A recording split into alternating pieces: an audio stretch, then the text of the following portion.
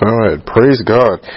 You know, it seems like just yesterday, we were talking about preparing for the holidays, and you wake up this morning and you look at the date and you see it's January 28th and 2018. I can't believe we're already pretty much through the first month of the new year. And one of the things that I like to do is the last couple of months throughout the year and the first month of the new year, I always like to kind of go back and I do some reflecting. And I don't just reflect on the previous year and what's happened in the previous year, but I also kind of look back on many years before that, and I just kind of look at what are the different things that God has brought me through. And then I look forward to the next year and just think, what are some other challenges that might be coming up? That God has kind of given me a little bit of a hint towards that might be coming, and then start looking at, am I where I feel like I want to be in terms of my walk with God coming up the next year? And then what is it that I actually need to do to be able to get back on track? So it's never a bad thing, especially, during the first month of the new year, when you start saying, well, here's all the things that I want to accomplish during 2018 or whatever that new year might be. It's never a bad thing during that first month to really see the goals that you've established for yourself. What kind of progress are you making towards those? Okay, whether it's something in your life financially, whether it's something within the workplace, spiritually, especially in terms of walking with God. It's never a bad thing to do that, because as you can see, this first month has flown by, and I don't want to see, not by a show of hands, but the question I have for you guys is, how many of you actually making progress towards what you want to accomplish this year? Okay, so don't raise your hand or anything like that. But I know for me, I'm not where I feel like I want it to be by this time during the month, and so it's always a good time to kind of look at different goals and start establishing those things for yourself. So this year, and one of the things that I'm going to talk about today is actually we're going to talk about our destiny and purpose in terms of God's purpose for our life. A lot of times when you hear the word destiny, it's usually related to man's destiny, which is using your knowledge and your skills and your abilities to do the things that you want to do, versus God's destiny and God's purpose for your life, which is God saying, you have knowledge, skills, and ability that I see because I created you. You don't see those things, but I'm going to bring those things out if you just let me do my thing, so to speak. If you just surrender yourself to me, I'm going to show you some skills that you have no idea that even exist in you. But it requires us to be uncomfortable. It requires us to let go of things. It requires us to really understand who God is and really look at what is our vision of God. When you think about who God is, do you just think of him as some mysterious force that's in existence somewhere out in the far reaches of space, or somewhere where that you'll never actually see him? Or do you actually think of him being a powerful being that actually has feelings, and no matter what you go through in life, no matter what mistakes you make, he always has your best interest at heart? No matter how many people are in your inner circle, no matter how many family and friends that you have, no matter what mistakes you make, God always has your best interest in heart, and he will always tell you the right things to do. Regardless of what anyone else, regardless of what anyone else might say. Okay, destiny in man's eyes is about going to school. It's about going to seminars. It's about going to training. It's about reading. It's about having mentors, and it's about doing all of this stuff that the world wants you to do to be able to be successful in your life. In God's eyes, in reaching his destiny and our purpose in our lives, the only person that you need to know is God. And the only training you need to have is in the Word of God. We've all heard probably in the business world or somewhere that it's not about what you know, it's about who you know. Right? So if I'm connected to the right person, then the doors are going to open up and all these opportunities are going to happen. A lot of these multi-million-dollar and multi-billion-dollar businesses have gotten to where they are because what they will say is, oh yeah, I just happened to be at the right place at the right time, and I talked to the right person and the right opportunity came up. But when it comes to God, he's the only one that you have to know, because he will point you in the direction that you need to go. He will tell you who you need to talk to, when you need to talk to that person, and then what you need to do and when you actually need to do it. The only education and knowledge you need is, as I said earlier, is having knowledge of the Word of God. So for 2018, for this year coming up, we have 11 months obviously left in this year. So if you think about it, it really isn't that much time, but you do have some time to look at where is it that God wants you to be and start making a plan to actually get closer to God's destiny in your life.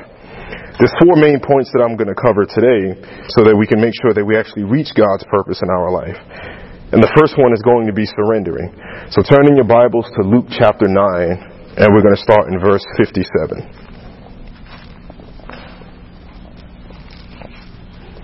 Luke chapter 9, verse 57.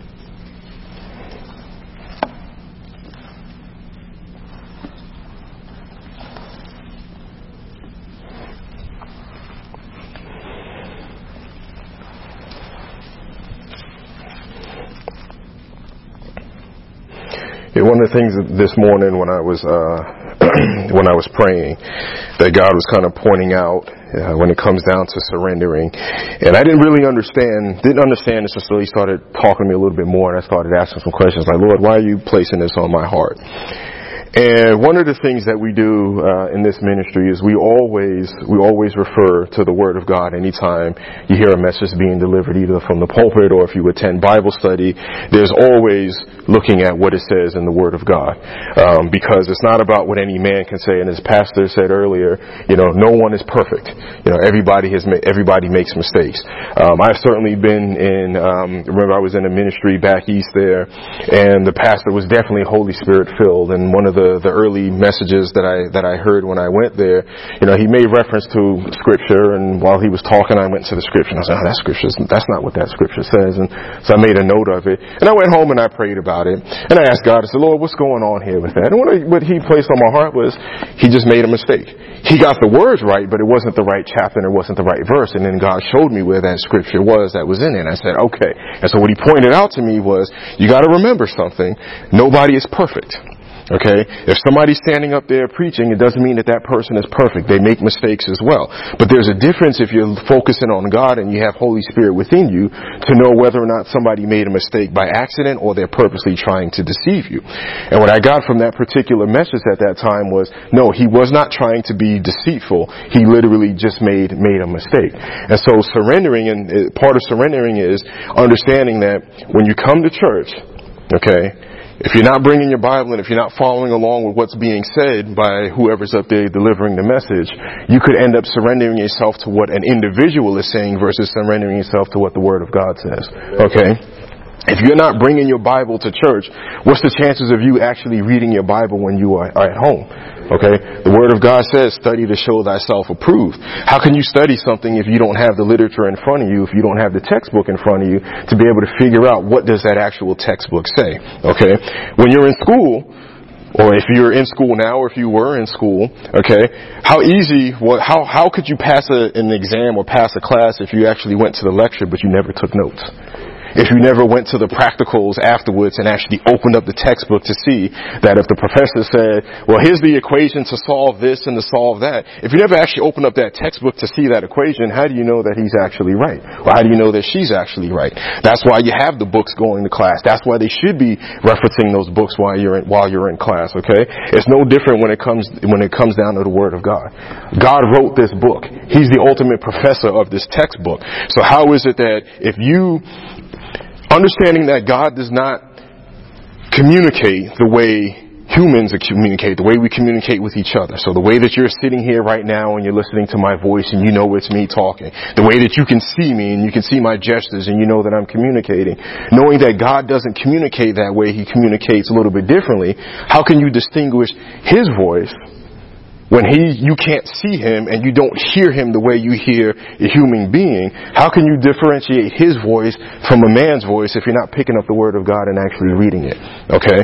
So anytime, if you're listening to this by podcast, what I encourage you to do is, if you're in the office somewhere and you can't crack your Bible open to listen to this message, write down the scriptures that we're going to be covering today so you can reference them later.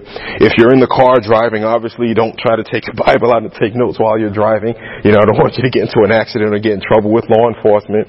But I suggest that you play this back and you capture the scriptures that are being covered today, because it's important to know, to see the things that you're going to hear today. It's important to reference those in scripture and see what the Word of God says. Okay, so again, the first point of the four main points that I'm going to cover today is surrendering. So we're in Luke chapter 9, verse 57. Now it happened as they journeyed on the road that someone said to him, "Lord, I will follow you wherever you go." And Jesus said to him, "Foxes have holes and birds of the air have nests, but the Son of Man has nowhere to lay his head." I want you to underline all the 58. Foxes have holes and birds of the air have nests, but the Son of Man has nowhere to lay his head. Then he said to another, "Follow me." But he said, "Lord, let me first go and bury my father." Jesus said to him, "Let the dead bury their own dead, but you go and preach the kingdom of God." And another also said, "Lord, I will follow you, but let me first go and bid them farewell who are at my house." But Jesus said to him, "No one having put his hand to the plow and looking back is fit for the kingdom of God." I want you to underline that there in verse 62. No one having put his hand to the plow and looking back is fit for the kingdom of God. There's a lot of things here to unpack. And I'm going to start there in verses 57 and 58, because there is something that's pretty critical that we miss when we talk about following God.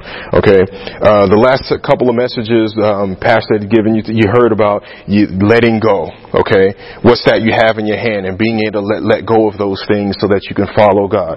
Earlier today, the prophecy that came forward was about waking up early and arising in the wee hours and seeking God's face. Okay. One of the things that you might have to let go of your life is sleep. Amen. Okay? Amen. One of the things you might have to let go in your life is sleep. I don't care what the scientists say about how much sleep the human body is supposed to need.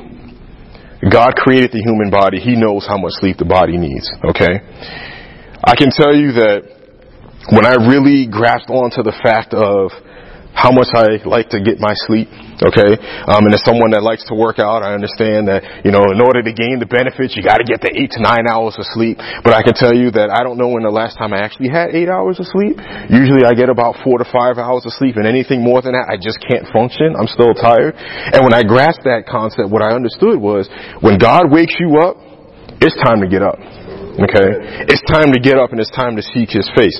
It's not uncommon for me to put a 12-hour day in at the office by being up at 3 o'clock in the morning. Okay? I have done that on plenty of occasions, and what has happened is at 3 o'clock on the dot, not 3:01, not 2:59, 3:01 on the dot, I could be laying there and asleep, and literally my eyes would just go like that. I'm not jumping up and saying, "Oh my gosh, what's going on?" My heart's not fluttering or anything like that, but it's literally just open my eyes, and I can feel a pull. Amen. I need to talk to you. Okay? Come seek me. I need to talk to you. And I'll quietly get out of bed, grab my iPad, go downstairs, close the basement door, and then I just start reading the Word and seeing what it is that God has to tell me. Amen. I have no idea how much time usually goes by. I just know when it's time to come to a close, when He says, "Okay, that's enough for today." The next step I do is I do my workout, then I get ready and I go to the office. 10 to 12 hours, I come back, spend time with the family, and now I have to worry about ever getting any kind of sleep. Can function perfectly fine. And then when I add it up, all in all, I look at it and say, "Wow, that was about an 18-hour day."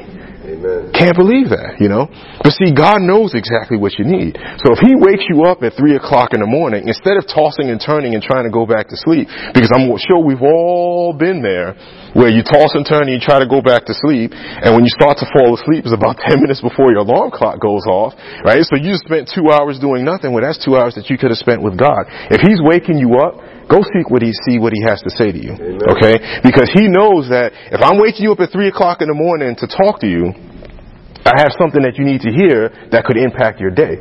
I know how much sleep you need. Don't worry, I'll take care of you. I'll get you that sleep. You'll get the rest that you actually need. And it might be when Pastor was talking earlier about, you don't know you don't know what's happening, but God knows what's happening, okay? And if you think about, all right, I want to do this and I want to do this, but I got to let go. If you get to yourself to the point of really just truly letting go and truly surrendering, you'll see how God can start moving you in your life. How he can start setting you up to reach that destiny or whatever it is that God has planned out for your life. If you can get yourself to the point of saying, the things that I want to do, I'm going to sacrifice it and let God take care of it. I'm going to sacrifice the sleep. I'm going to sacrifice the time watching TV, or sacrificing movies, or sacrificing that strawberry shortcake. Pastor always likes to point out. For me, it's usually apple pie or something like that. Being able to sacrifice those things because God can actually replace that with something that he wants to replace it with. That's the whole, and I won't get into fasting, but that's the whole idea around fasting. Is you give up something that you really, really, really, really want to do, and you replace it with either studying or praying or reading the word of God. Okay. Now, there's also something else in here when following God that's critical. And what Jesus is saying here is when he says, foxes have a hole and birds have nests, but the Son of Man has nowhere to lay his head. Okay? The reason why foxes have holes and the reason why birds have nests is because it's a place of safety for them.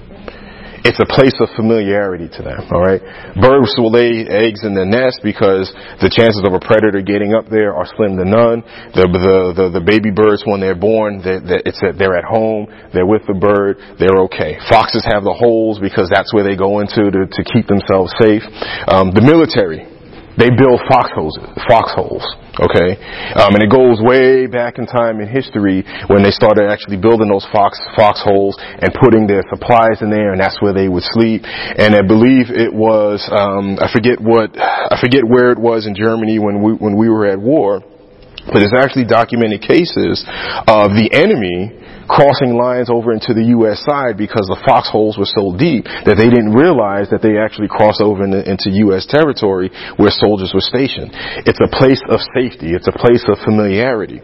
When it comes down to following God, and what happened to Jesus as well, is you have to understand that when God calls you to do something, he's going to pull you out of your safety nest. Okay? He's going to pull you out of a place that's familiar and a place that's comfortable for you. And he's going to have you go from being all the way over here to being over in unfamiliar territory. Okay? Jesus was unfamiliar territory for all of his life while he was on this earth. Okay? So when Jesus is saying that the Son of Man has nowhere to lay his head, what he's saying is that there's no place of comfort for me. Okay? I'm looking around here. There's no place for me to be comfortable. There's no place for me to, quote unquote, be safe. Before Jesus was born to the time that he actually gave up his life, they were after him to try to kill him. Okay? But he was out and he still said, you know what? I'm going to go out and I'm going to sacrifice this because I know what God's calling is for my life. I know what my Father wants me to do. And no matter what, I'm going to do that, even if it means that I have to surrender a familiar place. Not being in a familiar place can be extremely scary because you don't have the safety that you are used to. Safety doesn't always mean physical threat to your body, but it could be a threat to your finances. It could be a threat to your job, and it could be a threat to the place that you live. Now, it doesn't necessarily, again, mean that the neighborhood that you're in is gang infested and people are moving in and they're going to blow up your house, or you got terrorists that are moving in on the block or anything like that. But it could be that the home that you're living in right now is not suitable for what God wants to have for you and your family. Okay? It's not in a neighborhood that he actually has in mind for you and your family to be able to raise your kids. Maybe it's too small. Maybe it's too old. Maybe it's this. Maybe it's that. It could have some headaches that come along with it, or headaches that you're already experiencing. And what God is trying to do is to say, it's comfortable to stay where you are. It's comfortable to not have to look at all of this stuff that you have to pack up and find movers and put in a 30-day notice or whatever it is. It's comfortable to do all those things. But if you want to get to where I'm going to have you to be, I need you to look at all of that stuff, get that stuff packed up, call over movers, go searching for a house, and get ready to take this physical move from this house into this house. Because when you do that, then I'm going to be able to start working some miracles in your life. I'm going to be able to do things in your life that you had no idea that I can actually do. Okay? It could be that God is calling you to leave a job that you are familiar with to do something else. Okay? It could also mean, we lost my place here for a minute. It could also mean that you give up spending money on certain things so that you can give to your ministry, or that you can give to the poor, you can give to the needy. It could mean that you stop holding on to money so much, like if you lose a couple of bucks, that all of a sudden life is the bottom is gonna fall out underneath you, and that it's gonna be the end of the world. It could be, you know what, you need to reprioritize. When Pastor was talking earlier about looking inward, okay, and giving up those things and understanding that this is hard for me to do, but I'm gonna have to do that. That could simply mean that those $20 that you would normally spend on something else that you don't actually need, maybe it's, you know what, why don't you go ahead and give that to someone else. Okay. Yeah, I remember several years ago, I was talking with a friend. This person had asked me about, in the workplace, how do people feel about, how you dress in the workplace, and everything. And I said, well, what do you mean? I said, well, do managers actually look at that? I said, I can't speak for all managers. I said, but it makes a difference, how you show up to work. I said, I've always been taught that however you dress to work, you're interviewing for your next job. So if you don't show up to work dressing in a professional manner, regardless if the company has a dress code or not, people do see that. And while they may not say anything, they're drawing conclusions from that, because all you really have is, if you look at literature, you have about 10 seconds to make an impression on someone. So when you look at how you're dressing in the workplace, what I was explaining to this individual is, I said, yes, that makes a difference. They said, well, I just don't have the funds to do this and don't have the funds to do that. And I knew this person on a personal level, and so they shared some things with me. That's what I did. I challenged them because I felt that's what God was telling me to do. And I said, well, I said, to build a wardrobe of professional clothing, I said, what if you gave up buying this as your treat and started buying this in your wardrobe? And I said, And they struggled with that a little bit. And I said, you think about that for a minute. And I said, as you're working through you're working out and you're meeting these goals and you're wanting to you want to treat yourself for doing well, you want to dress professionally. Instead of buying this, why don't you start building your wardrobe? Many different places you can go. So sometimes that sacrifice and that taking out of your comfort zone is really giving up the things that you would normally do to do the things that God wants you to do. And remembering that God has not given us a spirit of fear, but of power, love, and of a sound mind. So God could be calling you to seek a promotion and to step out and take a risk. But if you're fearful of the fact that, well, I don't know those people over there and I just want to sit back and wait for something to happen, you're never going to get to where God wants you to be in His timing. Because there is a time to wait and then there's a time to actually take action. Okay? The Word of God says, I'll show you my faith by my works. So there are times you can have faith, but sitting back and doing nothing is not faith. You still have to do something. And I've spoken with many people that have said, yeah, that person hasn't ever shown interest in my work, so I don't want to pursue a promotion over there. I'll wait until they approach me. 10 years later, they're still in the same exact position. Okay? And then they're complaining, why didn't I get this? Why didn't I get that? Because they're allowing that spirit of fear to keep them from moving forward. Okay? In verses 59 to 62, recognizing that following God, it comes with a price. Okay? You need to leave behind your old ways. You need to leave behind the past. And it takes commitment if you truly want to begin reaching your destiny in God. And so in 2018, if you want to get to your goals with God, following God this year, you need to give up what you've always done and do something different. Because if you continually do what you've always done, you will constantly get what you've always gotten. And that's not the greatest English, but I think you know what I mean, okay? All right? We like to say that's the definition of insanity. Doing the same thing over and over again and expecting a different result, that's insanity. You're not going to get a different result. Okay? So for 2018, it's time to shake up your routine and do something different. There's a difference between commitment and interest. And in verse 62, Jesus says, no one having put his hand to the plow and looking back is fit for the kingdom of God. So what Jesus is saying is that if you're interested in following me, there's no place for you in the kingdom of God. So what's the difference between interest and commitment? Well, interest is doing things when it's convenient for you. It's doing it based off of your timeline when you have time. Commitment is jumping in with both feet and sacrificing and being able to say, you know what? this is going to be a little bit tough. It's going to take a little bit more effort. So I'm going to put whatever effort it is into it so that I can understand it. Interest is, you know what, my schedule, I've got this, and this. I might be able to squeeze 10 minutes in to work on that. That's interest. So what Jesus is saying is that if you're going to be interested in me and not going to be committed to me, then there's no place for you in the kingdom of heaven. The Word of God also says, God says, I wish that you were hot or cold, because if you're lukewarm, I'm going to spew you out of my mouth.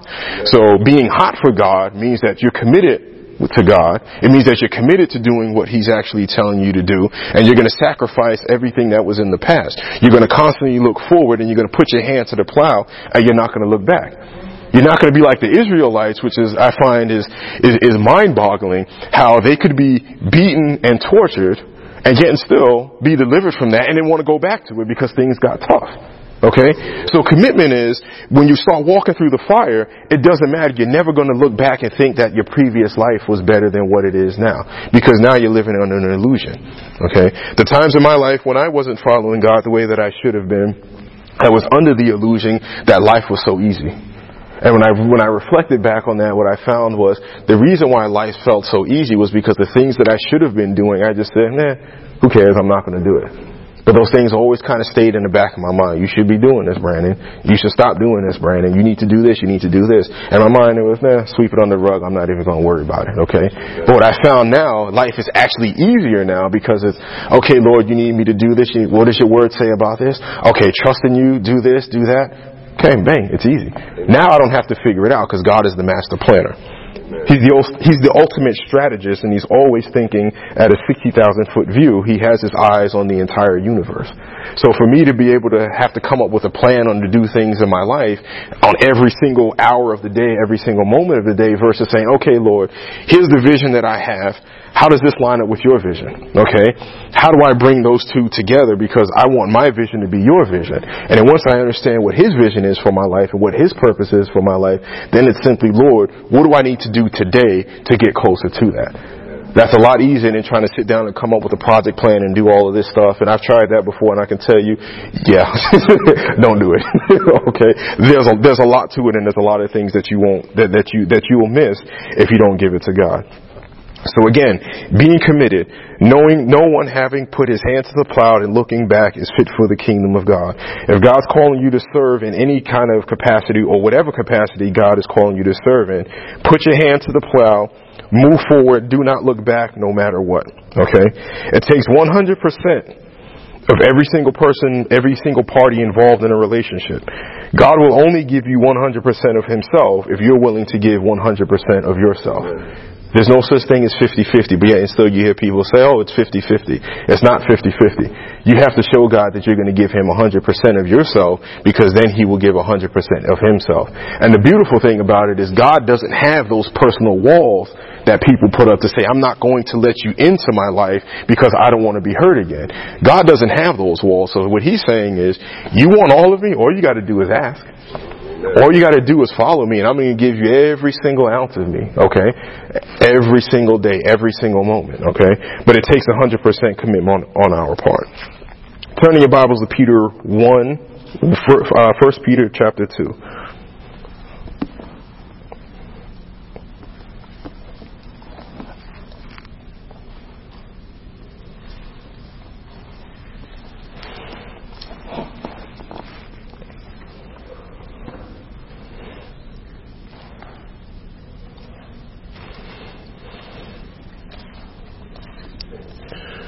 And we're going to go to verse 13.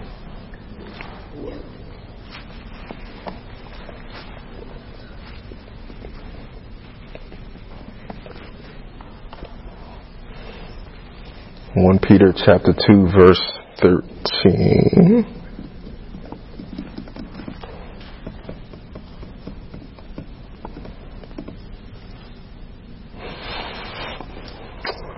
Okay. 1 Peter chapter 2, verse 13. It's probably helpful if I get there myself. I wonder why the words didn't look familiar. Therefore submit yourselves to every ordinance of man for the Lord's sake, whether to the king as supreme, or to governors as to those who are sent by him for the punishment of evildoers, and for the praise of those who do good.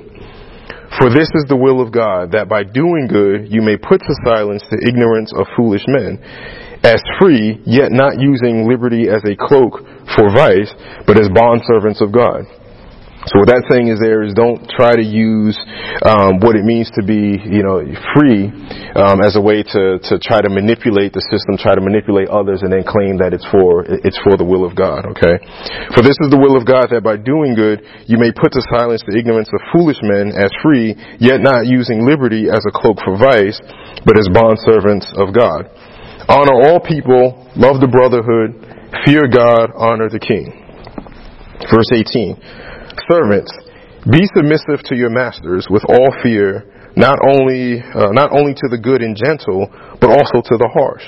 For this is commendable if because of conscience towards God, one endures grief, suffering wrongfully. So this is saying here is that you shouldn't just be gentle and be nice to the people that are nice back to you. You should be like that to everybody. Okay? And it doesn't mean that they're going to return that kindness to you. But what God is saying is that if Jesus was to walk up to this earth and only go to the people that accepted him and didn't talk to the people that didn't accept him, how would that have possibly changed things right now?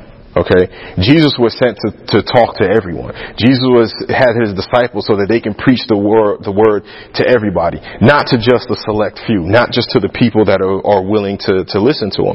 So what God is saying here is don't sit there and just be nice to the people that are nice to you. You should be nice to everyone. You should be acting God-like to everybody that you come in contact with. It doesn't matter how they treat you. It doesn't matter what they say to you. It doesn't matter what they do to you. Okay, you should be acting in a God-like manner towards them. Okay.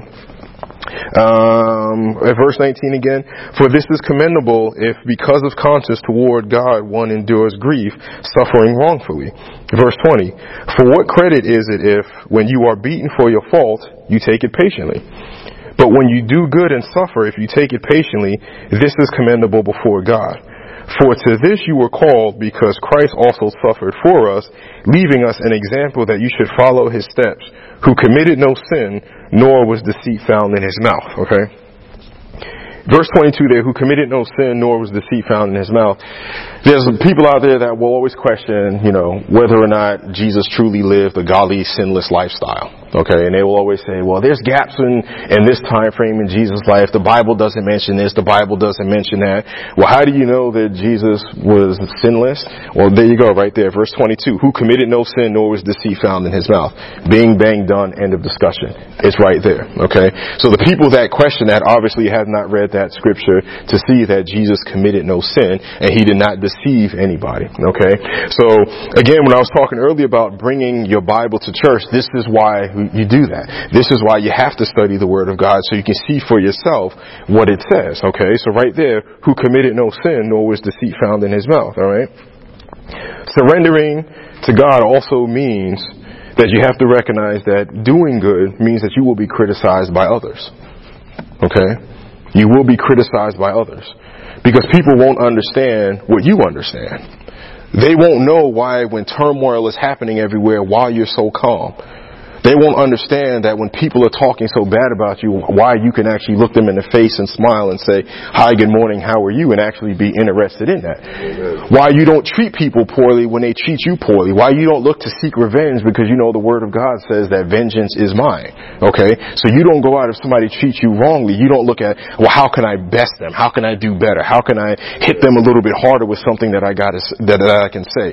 How can I treat them worse than what they're treating me? Because your mindset is not going to be, I want you to feel the way I feel. Amen. Okay? So you will be criticized by others when you're following God.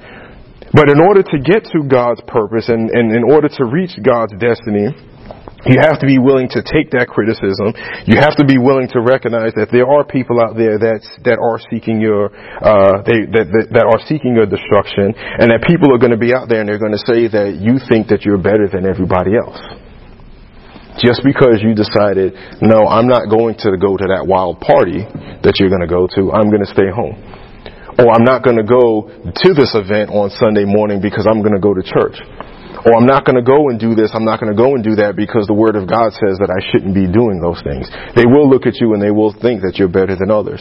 That you think that you're better than everyone else. I've certainly been at dinners with teams and peers and everything, and we're off the clock, so everybody can basically act the way that you want to act, so to speak. And being the only one at that table that refused to purchase any kind of alcohol. Waiter comes around, hey, what'd you like to drink? And they're ordering beers and this, and they're ordering that, and they got all these fruity drinks at the table, and I'm fine there sitting there with my glass of ice water. Okay, man, hey, can you bring me another one? While they're ordering another beer, hey, I'll take another ice water. While they're ordering margaritas and all those other things, and I have no problem sitting there, and I can feel the silent judgment of who does this guy think he is? Okay? And I've heard inklings of things that people have said, and I say, I don't even care. Who cares? Because at the end of the day, the whole world could be mad at me, but if God is happy with me, that's all that matters. Okay? So part of surrendering is surrendering the fact that people are going, or surrendering, understanding that people will not like you for following God. But that's a sacrifice that you have to make in order to reach your purpose in what God has in store for you. Okay? God also expects us to abide by the rules of the land, the laws of the land, unless the law requires us to disobey God.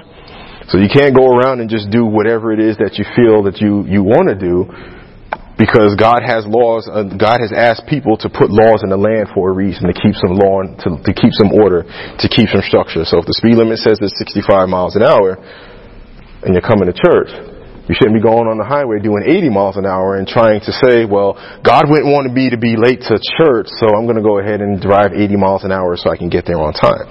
Maybe part of the self-reflection that you need to do is understanding that it's time for you to set your alarm clock 30 minutes earlier so you can actually get up and do the speed limit and get to church on time.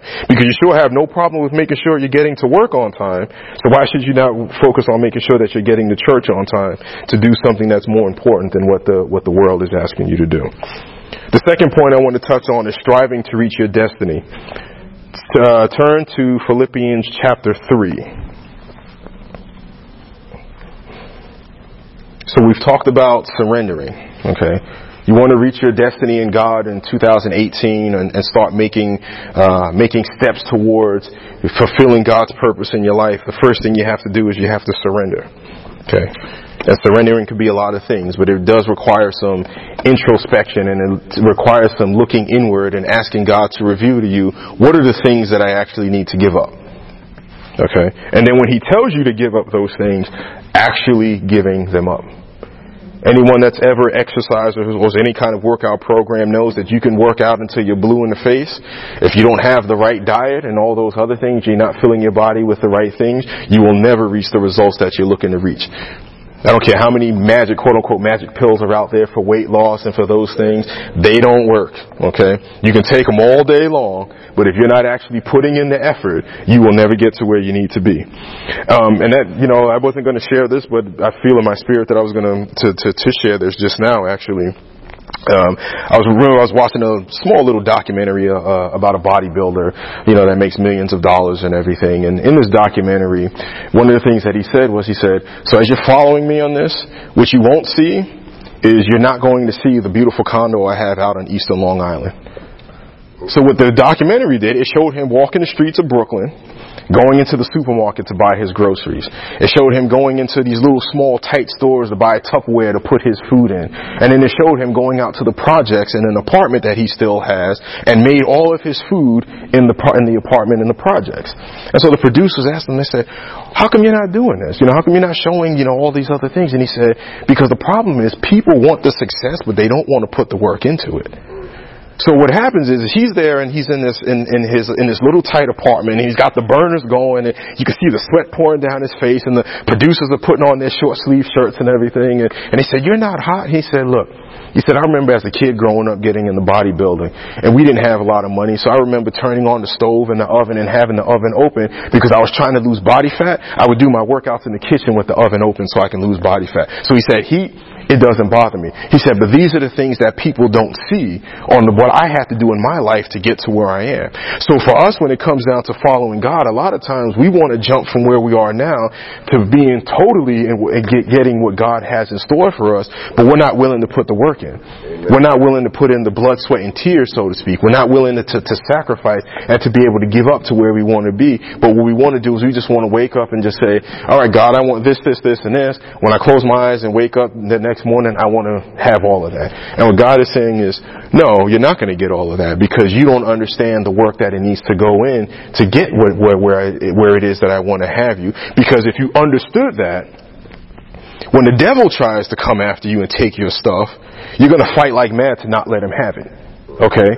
Somebody gives you something and you know that they keep giving it to you over and over again, your thought process is going to be, okay, next time I'm in that situation, I'm just going to go to so-and-so, and they'll give it to me. I'm going to go to them, I'm going to give it to me. I'm going to go to them, and they're going to give it to me. You're not actually putting in the work. You're not actually putting in the effort. So when the devil tries to take your stuff, if God just simply just keeps, okay, here, I'm going to give it to you, and I'm not going to require you to work, as soon as he comes after you to take it, what you're going to say, okay, devil, go ahead and have it, because I'm just going to go grab it from God, instead of saying, whoa, hold on a second. That's mine. That belongs to me. That doesn't belong to you. Okay? You're not going to be willing to fight for it. All right? So striving to reach your destiny. Philippians chapter 3 verse 12. Not that I have already attained or am already perfected, but I press on, that I may lay hold of that for which Christ Jesus has also laid hold of me. Brethren, I do not count myself to have apprehended, but one thing I do, forgetting those things which are behind and reaching forward to those things which are ahead. I press toward the goal for the prize of the upward call of God in Christ Jesus. Therefore, let us, as many as are mature, have this mind. And if in anything you think otherwise, God will reveal even this to you. Nevertheless, to the degree that we have already attained, let us walk by the same rule. Let us be of the same mind. Brethren, join in following my example, and note those who so walk as you have us for a pattern.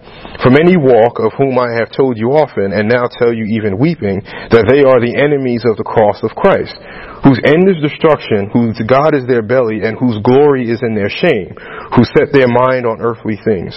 Verse 20, for our citizenship is in heaven, from which we also eagerly wait for the Savior, the Lord Jesus Christ, who will transform our lowly body, and that it might be conformed to his glorious body, according to the working by which he is able to subdue all things to himself. Okay?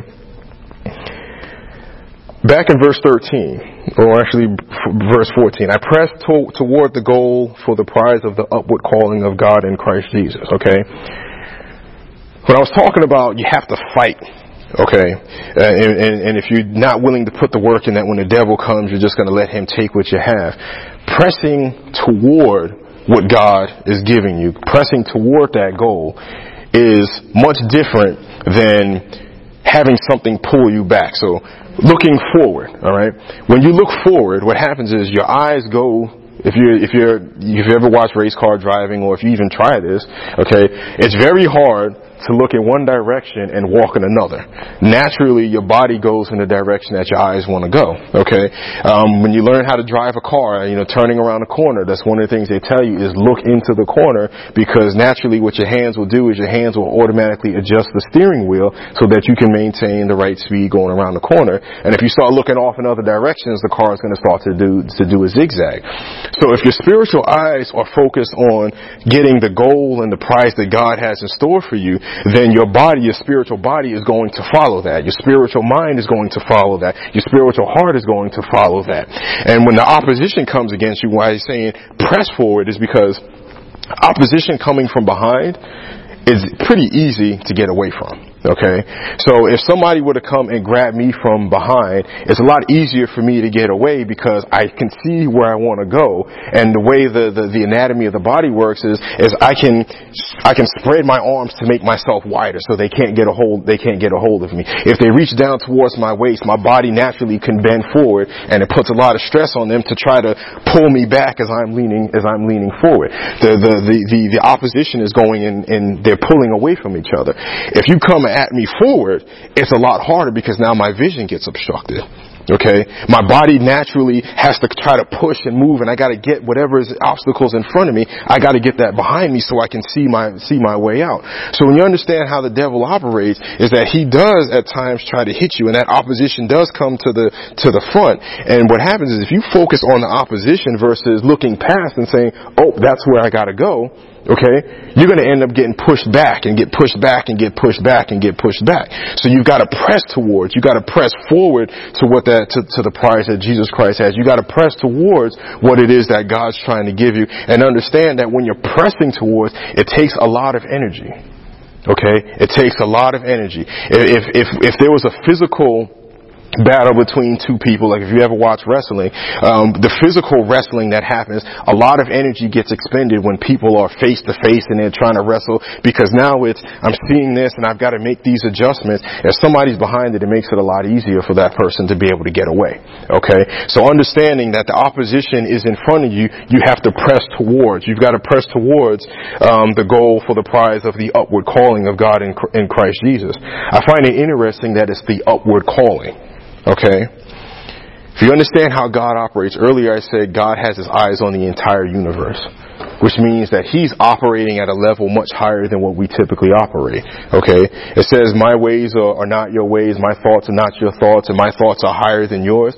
So God is the ultimate strategizer. He's ultimately always looking from a strategic level. So what you have to understand is that in order to get to God's purpose in your life, things have to happen on his time frame, and they might not be on yours. You have no idea how something, and you've heard me say this before, you have no idea how something halfway around the world may impact when you actually get that blessing in your life. Okay? You never know. So the upward calling is being able to say, all right, Lord, I've got this going on right now here on earth, but I know up in heaven, you're doing something else. So my eyes need to stay focused upward, because what Jesus is saying is, I want you to come up here. I want you to come up here and see what's going on, because the view up here is a lot better than the view that's down there. Because if you focus on me and you allow yourself to come up to my level, I can show you and I can give you some glimpses of, you see that thing way out in the distance that looks like it's this big?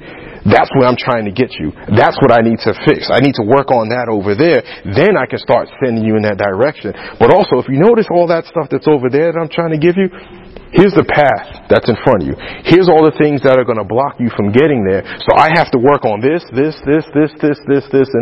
before I can get you there. And when you understand that, then what that does for you is that starts to bring you some peace, because you understand that God has it under control.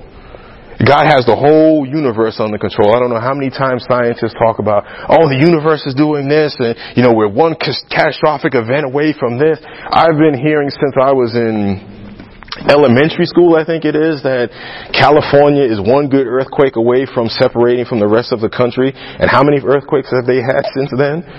At the magnitude that they keep talking about, and California is still attached to the country. So it tells you science obviously isn't always correct. So God understands that. God knows what happens with black holes and all those other things in the universe, and meteors, and having the solar system and the planets revolving around the sun. He has all of that under control. So if you really understand that he has all that under control, you should be able to look upwards towards his level and understand that he's got it all handled. The last 2 points that we're going to talk about here, the next one, and as we start to close here, is going to be staying in the fight. So turn to Hebrews chapter 11.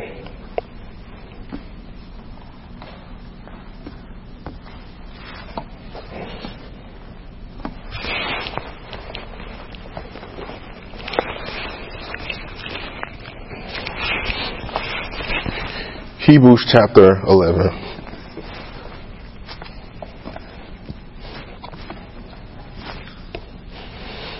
And let's start in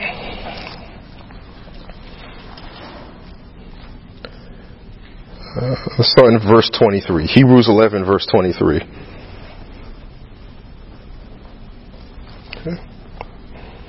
So we've talked about surrendering and making sure that you're giving up the things that God is asking you to give up so that you can reach your destiny in God. We talked about striving towards your destiny and understanding that it's not easy and that you got to have an upward focus on God, because He's a strategic thinker and He's got everything under control. And then if you can see, or if you can get a glimpse of to what things look like from His level, you'll realize that things aren't that bad and He's got it under control. And who better to have it under control than Him? Now we're going to look at staying in the fight. Okay. So Hebrews 11, chapter 11, verse 23. And I'll wait for everyone to get there. I think some folks are having a hard time finding Hebrews. All right. Hebrews 11, verse 23. By faith, Moses, when he was born, was hidden 3 months by his parents because they saw he was a beautiful child and they were not afraid of the king's command. By faith, Moses, when he became of age, refused to be called the son of Pharaoh's daughter, choosing rather to suffer affliction with the people of God than to enjoy the passing pleasures of sin, esteeming the reproach of Christ greater riches than the treasures in Egypt, for he looked to the reward. Underline all of verses 25 and 26. Okay. And I'm going to read 25 again. Choosing rather to suffer affliction with the people of God than to enjoy the passing pleasures of sin. Okay.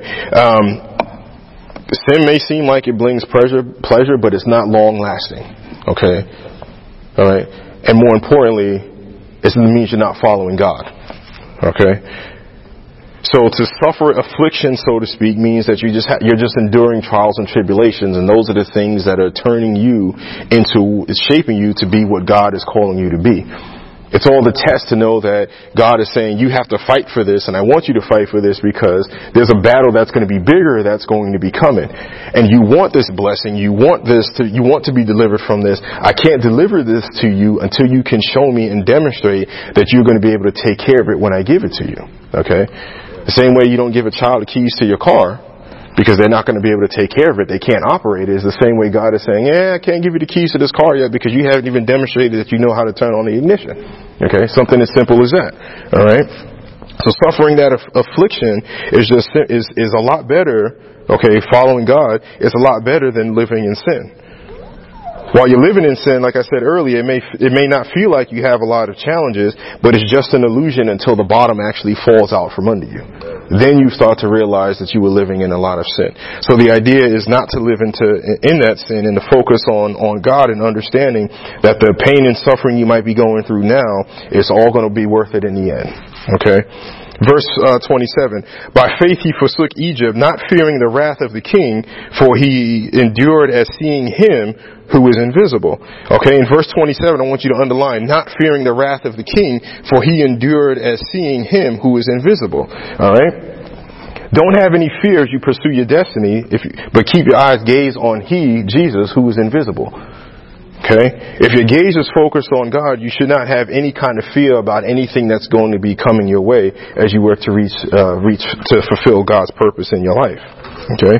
Verse 28, by faith he kept the Passover and the sprinkling of blood, lest he who destroyed the firstborn should touch him. By faith they passed through the Red Sea as by dry land, whereas the Egyptians attempting to do so were drowned. Okay? Think about that for a minute. They passed through the Red Sea on dry land. So they weren't in a boat. They didn't swim. On dry land. And the Egyptians were drowned as they attempted to pursue them. All right. So as you're pursuing your purpose in God this year in 2018, know that everything that's coming behind you trying to chase you and that's trying to pull you back, God will wipe it out completely. He will eliminate it. But you have to keep your gaze focused on Him. You have to keep your eyes on the upward calling of Jesus Christ. Okay. Verse 30, by faith the walls of Jericho fell down after they were encircled for 7 days. By faith the harlot Rahab did not perish with those who did not believe when she had received the spies with peace.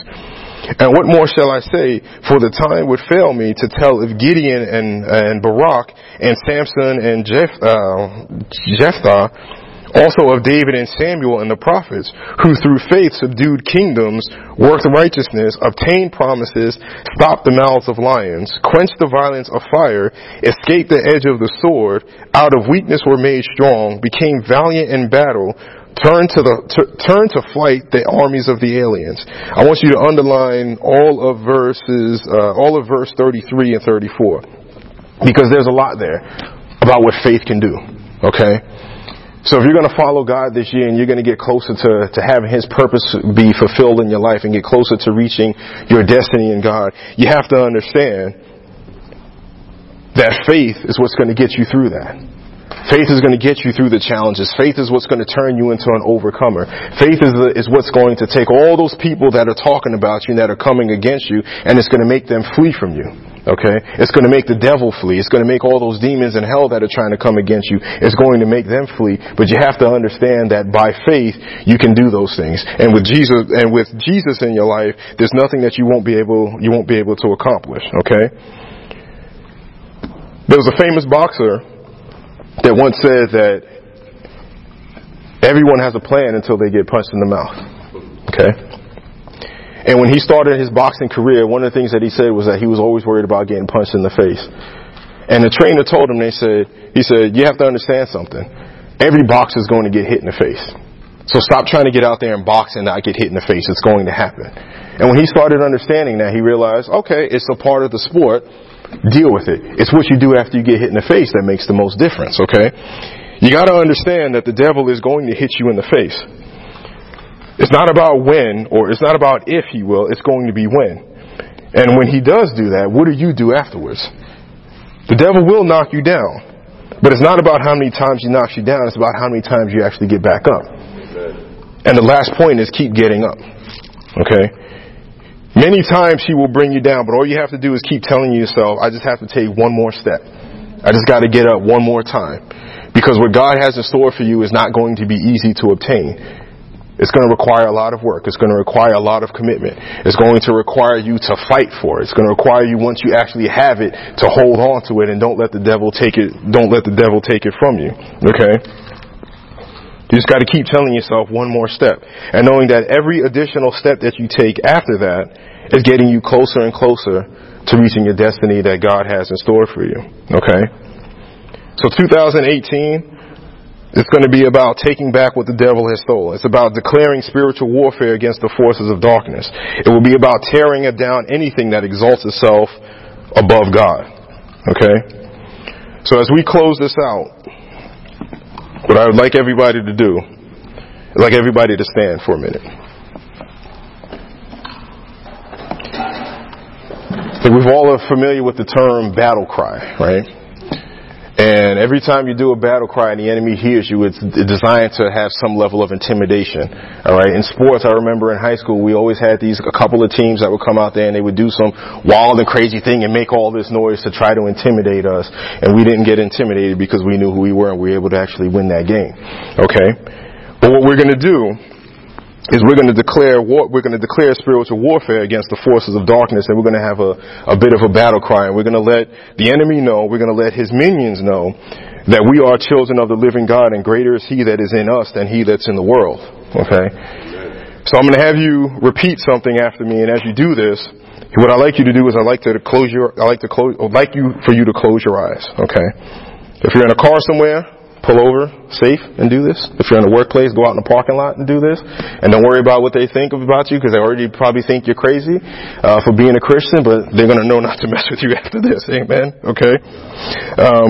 I want you to visualize the thing that you feel that God is trying to give you. Okay? I want you to see that blessing, whatever that blessing might be. I want you to also see the opposition that's in your way. And I also want you to see the chariots of fire that are around you that God has placed to go and do battle to eliminate that obstacle that's in front of you. Okay? And I want you to shout and repeat after me. But as you do it, I want you to shout. Because what we're going to do is we're going to make the walls of hell tremble. We're going to make the devil scared and have him run. And we're going to have all those demons understand that we are not ones to be messed with, because we are God's children. And we take this very seriously. And we know that God has our back. Okay? So repeat after me. The battle is already won. The battle is already won. Come on, put some oomph into it. The battle is already won. The battle is already won. If God is for me, who can be against me? If God is for me, who can be against me? I am strong in the Lord and the power of His might. I am strong in the Lord and the power of His might. No weapon formed against me shall prosper. No weapon formed against me shall prosper. I am more than a conqueror through Him who loves me. I am more than a conqueror through Him that loves me. I can do all things through Christ who strengthens me. I can do all things through Christ who strengthens me. Greater is He that is in me than he that's in the world.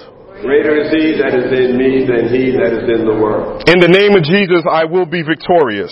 In the name of Jesus, I will be victorious. In the name of Jesus, I am already victorious. In the name of Jesus, I'm already victorious. Amen. All right. Amen. Amen. All right. Go ahead and have a seat. Open your eyes before you sit down, though. Okay. Don't want anybody to fall. All right. If you truly believe what you just said, and if it was really coming from your spirit, know that the enemy is running and is fleeing. Amen. And he's keeping his hands off your stuff. Amen. He's going to be stupid and he's going to try to come back and take what God has given you. But just remember what we just said today. Okay? And let the enemy know in the name of Jesus that he can't have your stuff. Let him know that he cannot have your blessings, and give everything to God, and let God know that whatever it is that he's calling you to do, that you will do it no matter what. Okay? That you will be willing to surrender whatever it is that you need to surrender to follow him. That no matter how hard it gets, that you will stay in the fight. No matter how hard it is, you will strive to reach your destiny. And no matter how hard you might get hit and get knocked down, that you will keep getting up. Amen. Okay? Amen. Now as we prepare to close, let's honor God with our tithes and offerings.